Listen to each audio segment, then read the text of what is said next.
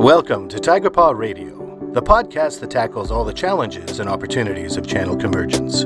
If you provide managed IT, managed print, VoIP, security, or other technology-driven services for your customers, this podcast is for you. Tigerpaw Radio, exploring channel convergence, one stripe at a time. Well, hello everybody, Wes McDonald here, and I want to thank you for tuning in to another episode of TigerTube. And if you can't see us, if you're listening in, that means you're listening on Tigerpaw Radio. So thank you very much. Don't forget to subscribe below. And if you like what you see today, please make sure to share that content. It helps us to continue to deliver our education and messaging to the masses. So thank you very much for that. Very excited about today's interview. If you've been sleeping under a rock, you may not have heard. There have been some progresses lately in artificial intelligence, which are having a pretty big impact on a lot of different verticals and industries. And our guests today, Bob Johansen and Jeremy Kirshbaum, I want to thank you for joining us. And it's not AI that you're necessarily experts in, but you are using AI in something which I found absolutely incredible with relation to one of the books that you're doing. So without further ado, I'll get you to introduce yourselves for our guests because nobody knows you better than yourself. So Bob, let's start with you. Great. Good to be with you, West. I'm Bob Johansen. I'm the lead author of a new book called Office Shock, which is really about a lot more than offices. It's about not only the office buildings, but what we call officing, the process, the ways we work together, and the office verse, which is that archipelago of possibilities that's out there. And we're exploring this space as futurists. We're future back. I'm based at Institute for the Future in Silicon Valley. It's the longest running futures think tank in the world. So we're here to talk about the future of work. I love it. Well, thank you very much. And that's exactly what our channel needs. And Jeremy, how about yourself? Yeah, hi. I'm the founder of Handshake Consulting. We've been helping people track, strategize, and build around AI since back before GPT-2. And we're currently running the Mastering Generative AI Bootcamp on the Maven platform. And we've been very excited to partner with Bob and the Office Shock authors around this content. It's been very exciting. Well, I love it. And that's one of the things, Bob, you and I have spoken before, and I actually got a sneak peek at what you are doing with the AI integration, with the book as well, right? So pretty excited about that. So first of all, maybe you can share with me what the inspiration was to actually write Office Shock. And then secondly, how you decided that AI was a good place to do some integration. Great. So during the crisis, the COVID-19 crisis, we were approached by a furniture manufacturer in Europe, USM. Their CEO reached out to me and said, Bob, how can we start a new conversation about the future of how we work, how we used to work in offices, how we could work in hubs and more distributed kinds of ways. And, I'd done 12 books before. I've been a futurist for a long time. I'm a social science PhD to begin with, looking at the impact of technology on society. And as a writer, I'm realizing that if I'm going to still be writing great books 10 years from now, I'm going to have to be augmented.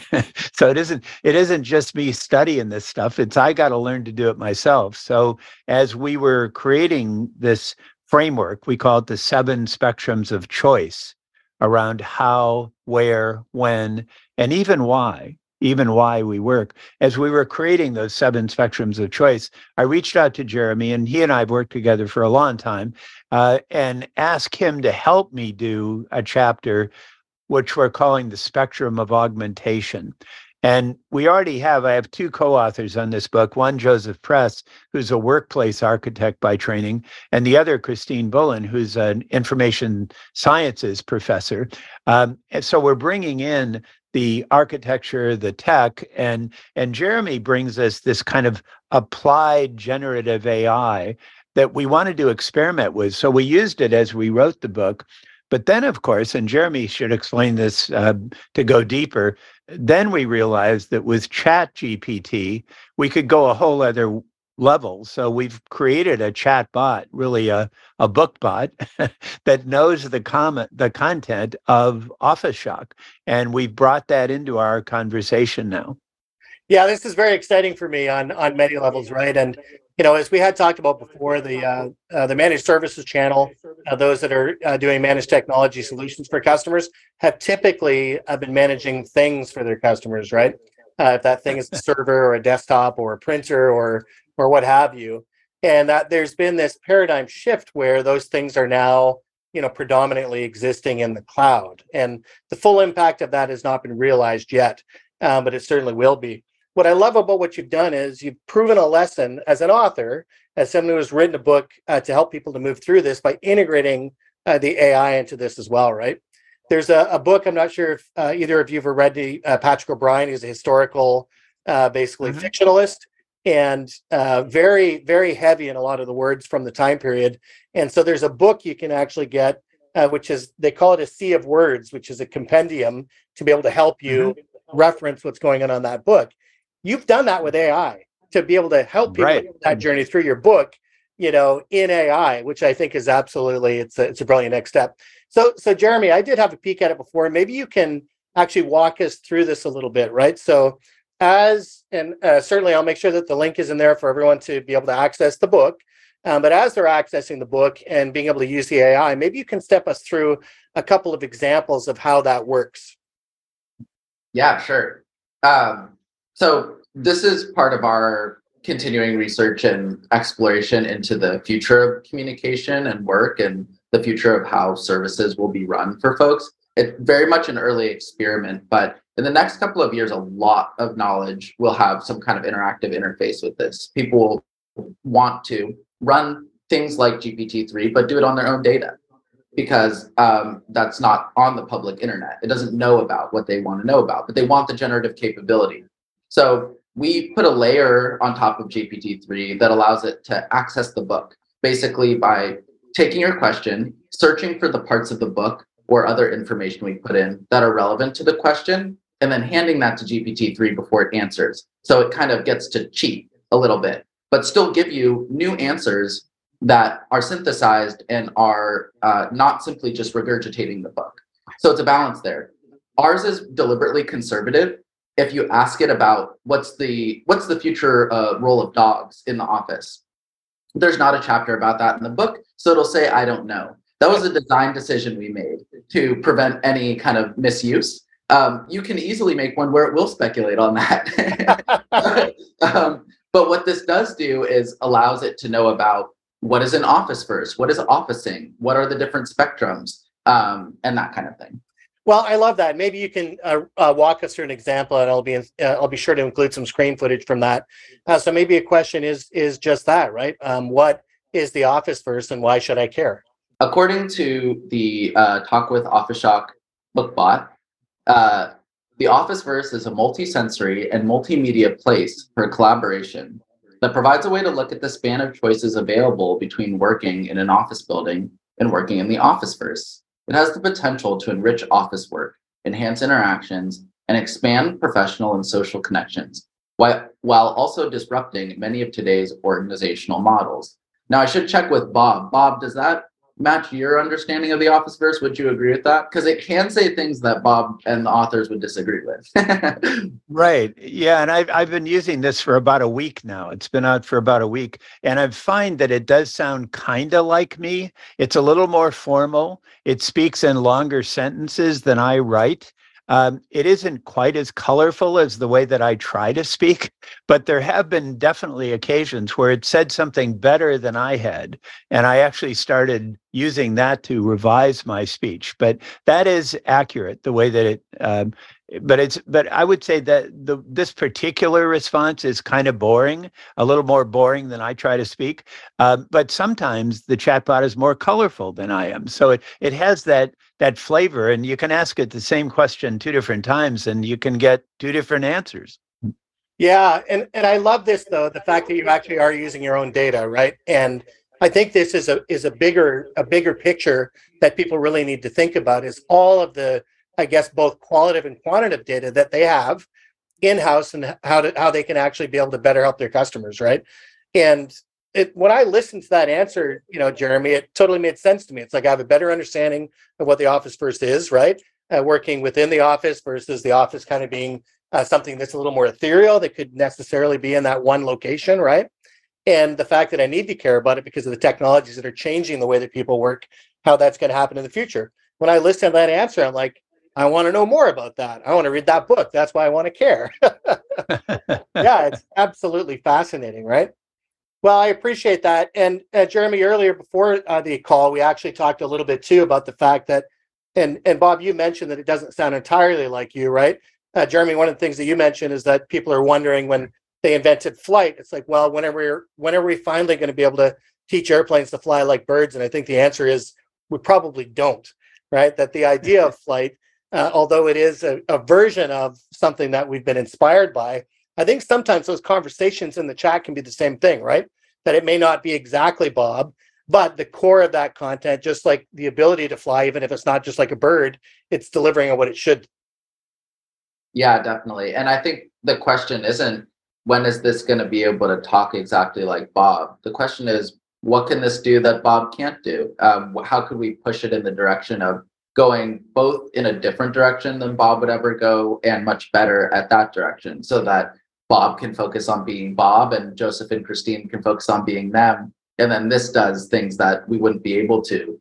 I mean, one thing this does though is that if I want to talk to Bob and it's 3 a.m., he might pick up the phone out of worry that I'm calling at 3 a.m., but I probably wouldn't be able to ask him about Office Shock at that time. However, the book bot is always on. It's always there to do coaching and always there to give answers on this kind of thing if you're in a different time zone, for instance. So there's all kinds of affordances. And for managed service providers, I think there's so many different elements here about, are clients going to shift really hard towards wanting to use APIs? How do you help service these models? How do you help store the data? How do you help people understand what they can and can't do? That there's just going to be a flood of that kind of question and that kind of need coming into the field. So it's an early experience to help people think about that kind of thing. Yeah, I like how you. So Jeremy, can you follow up, Jeremy, with the tractor metaphor? You mentioned the bird, but I really like how you talk about tractors. Yeah, so many different analogies for different facets of this. But I think when we're thinking about work and the future of work in industry, I like to think about a tractor in that if you're a farmer with a hoe, if someone has invented a tractor, you're not necessarily out of a job, but you do need to learn how to drive a tractor right now. And if you're not going to be making your own tractors, you should start thinking about whose tractor you're going to be driving.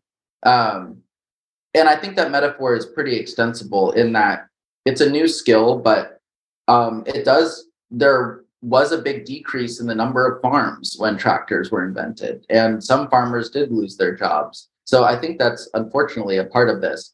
But a feature of it is that if you don't know how to farm, a tractor is not going to help you. You can sit in a tractor all day. And that's what's still true with ChatGPT. If you don't know about offices and the future of work already, you can ask ChatGPT, but you have no idea whether that answer is correct.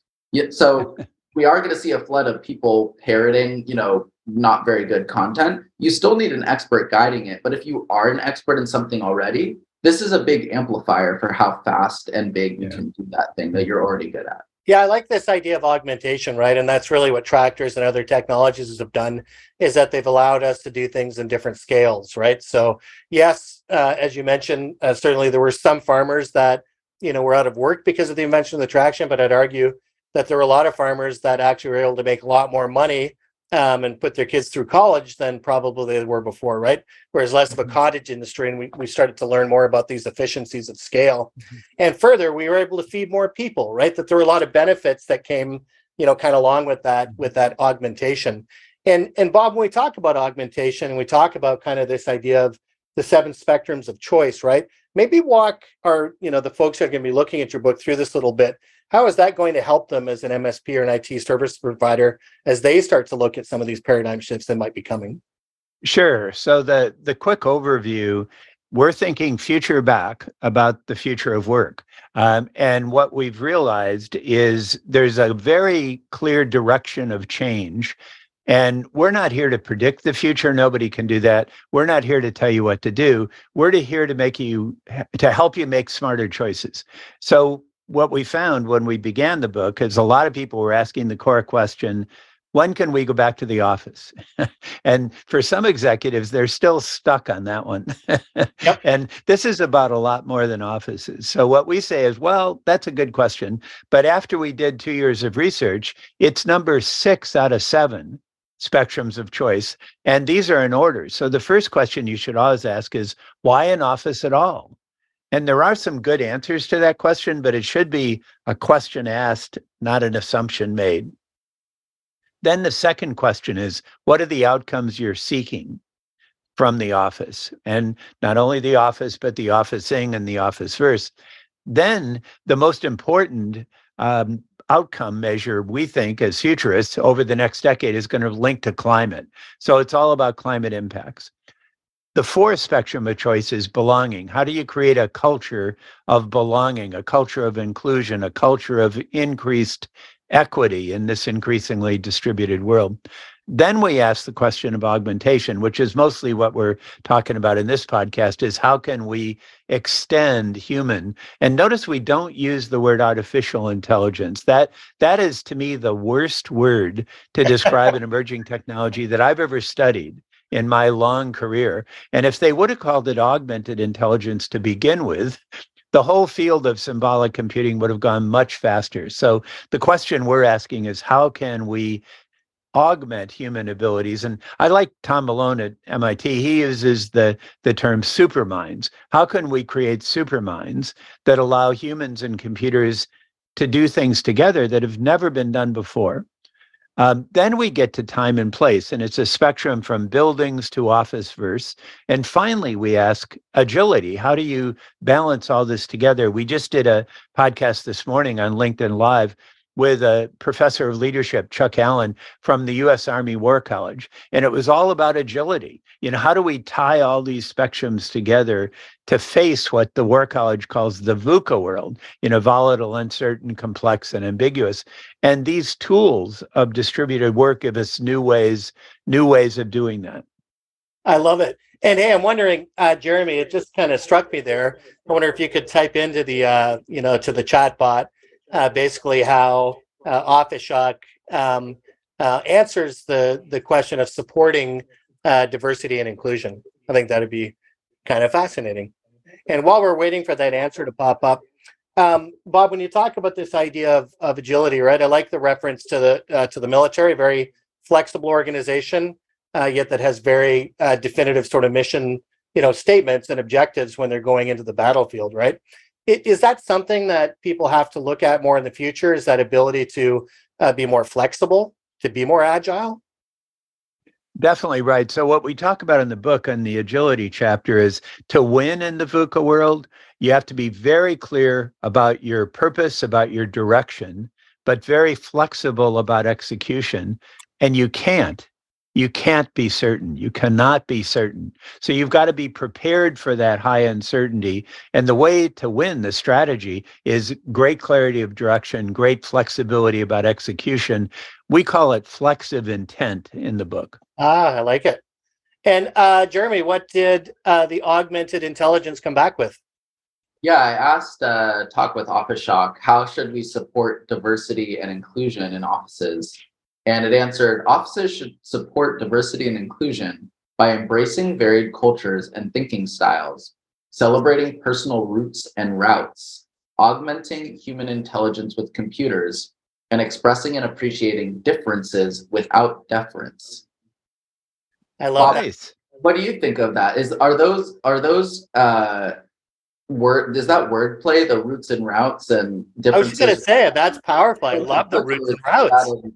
Yeah, that is definitely powerful. The roots and routes is a retrieval. That's one of our colleagues, Gabe Cervantes, talks about your roots, ROOTS, your kind of family roots or generic or ethnic roots or racial roots, gender roots.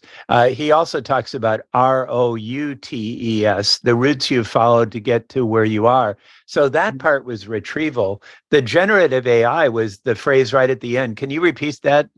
Jeremy? Differences without deference. Yeah, I really like that. Differences. Now, I never said that, but that's more colorful, and I really like it. It's a nice way of saying something that's better than I could have done. I love it. And for those out there, I think we should have a T-shirt made up, Roots and Routes, right? Because immediately the image I have in my mind of that is how important our past is to kind of anchor us, but how the routes that we take are the important things that define us, right? Lovely. Nice. Wow. Well, that's really cool. I appreciate both of you entertaining me on that one. Hey, when you talk about, let's talk a little bit just about the concept of future back, right? That oftentimes when we're working with business leaders, MSPs and IT services providers looking at what will the future be for me, they often, kind of put together a 5-year plan, right? But what if we don't know what it looks like 5 years from now? How does future back help with that? So planning is very different from strategic foresight, but they fit together. So when you're doing a 5-year plan, you're thinking from the present forward. And if you're a good strategic planner, you're actually looking back as well. That you're looking at history and patterns, and you're thinking, and the horizon model that I think McKinsey developed first was there's Horizon 1, Horizon 2, Horizon 3. Horizon 1 is the now, Horizon 2 is the next 2 or 3 years, the next, and Horizon 3 is the future, and it's usually not more than 5 with most businesses. Occasionally it's 10, and very occasionally it's more than 10. What we say is that in a VUCA world with all this uncertainty, if you think future back, you can find your clarity by looking 10 or more years out and saying, what can you say with some clarity? So, for example, in our world in Silicon Valley, it's very clear 10 years from now, we're going to have sensors everywhere. They're going to be very cheap. Many of them are going to be connected, and some of them will be in our bodies. Probably half of your listeners now have some kind of body sensor on. 10 years from now, listening to a podcast like this, whatever we call it, everybody will have body sensors that wants them, and half of us will have embedded body sensors. That's just obvious. What's not obvious is how do we get from here to there? So what we say is the horizon model works great in stable times, but if you want to use it in the VUCA world, reverse the order. Do Horizon 3 first, then Horizon 2, then Horizon 1. And you do have to do plans. You do have to do present forward, but precede that plan by thinking future back. And we also say, if you look 10 years ahead, future back, you should look at least 50 years back. So in the book, we look 50 years back at the future of video conferencing, the future of computing, the future of various digital tools. And we were really lucky with this pandemic that the tools we had were good enough that it was remarkable. You had a lot of office workers with no training and no real preparation for this, who were able to perform pretty well, be pretty productive. Office workers without offices. Now, that's pretty amazing. So 10 years from now, it's very clear these tools are going to get dramatically better. And that's the opportunity we have to reimagine how we work. You just made it so clear for me, and hopefully for our listeners and viewers as well, that there are certain things about the future that we can have with certainty, even 10 years out. Yeah. And the whole sensors idea was one, right? That we've seen so much progress in that already, of wearing a smartwatch on my wrist here as well. I think most people are, for measuring heart rate levels, oxygen levels, all those kind of things. So just imagine 10 years from now. And I would certainly encourage those that are watching and listening in today to really think about that. Get your hands on the book and start to figure out how you can actually do your own future back, planning in the future, right? And listen, in respect for your time, I think we have one more question we can ask the augmented intelligence to help us further with the book. And maybe that question will be, what is future back and why should I care? And I should say, as Jeremy's asking and will be telling us what our chatbot says, that the book is structured so there's part 3 is geared toward individuals to help you make choices about where, when, how, and why you work. Part 3 also has a strong chapter about organizations, and it also has a last chapter about communities and policymakers and elected officials. So it's important to realize that this office shock opportunity that's opened is very relevant to individuals, also to organizations, also to communities. I love it. And Jeremy, it looks like you might have an answer ready. Yeah, according to the Talk with Office Shock bot, future back thinking is a mindset shift from present forward thinking to thinking backwards from the future. It helps to reduce the cone of uncertainty and develop clarity and moderate certainty. Thinking future back can help people develop their own zones of clarity and plan for the future, such as with retirement planning.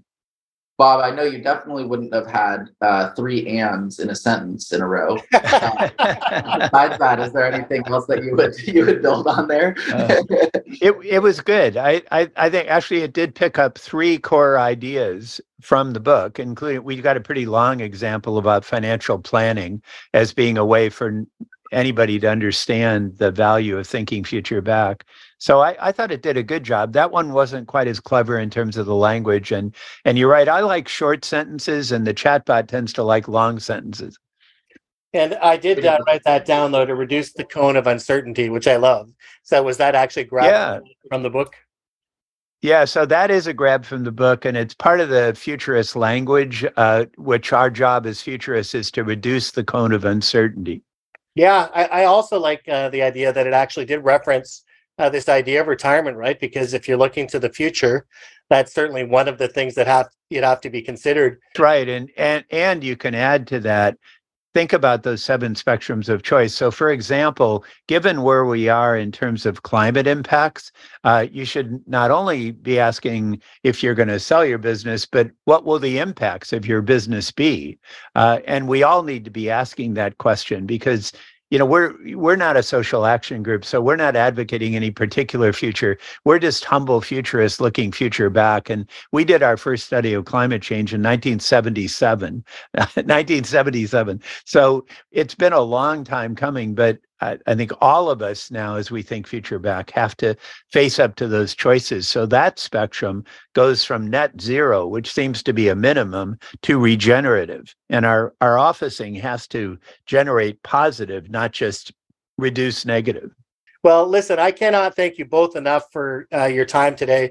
In respect for both your time and that of our audience and our listeners, I cannot thank you enough. What is the best way for them to get in touch with you so that they can get their hands on the book as well? So the Institute for the Future website is the best place to go, and we have a microsite on there for the Office Shock book. So it's iftf.org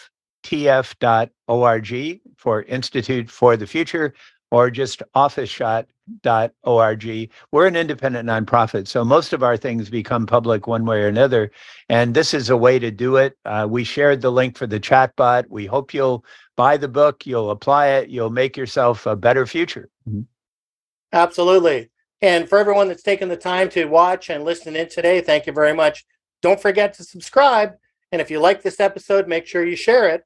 And until next time, as always, keep learning.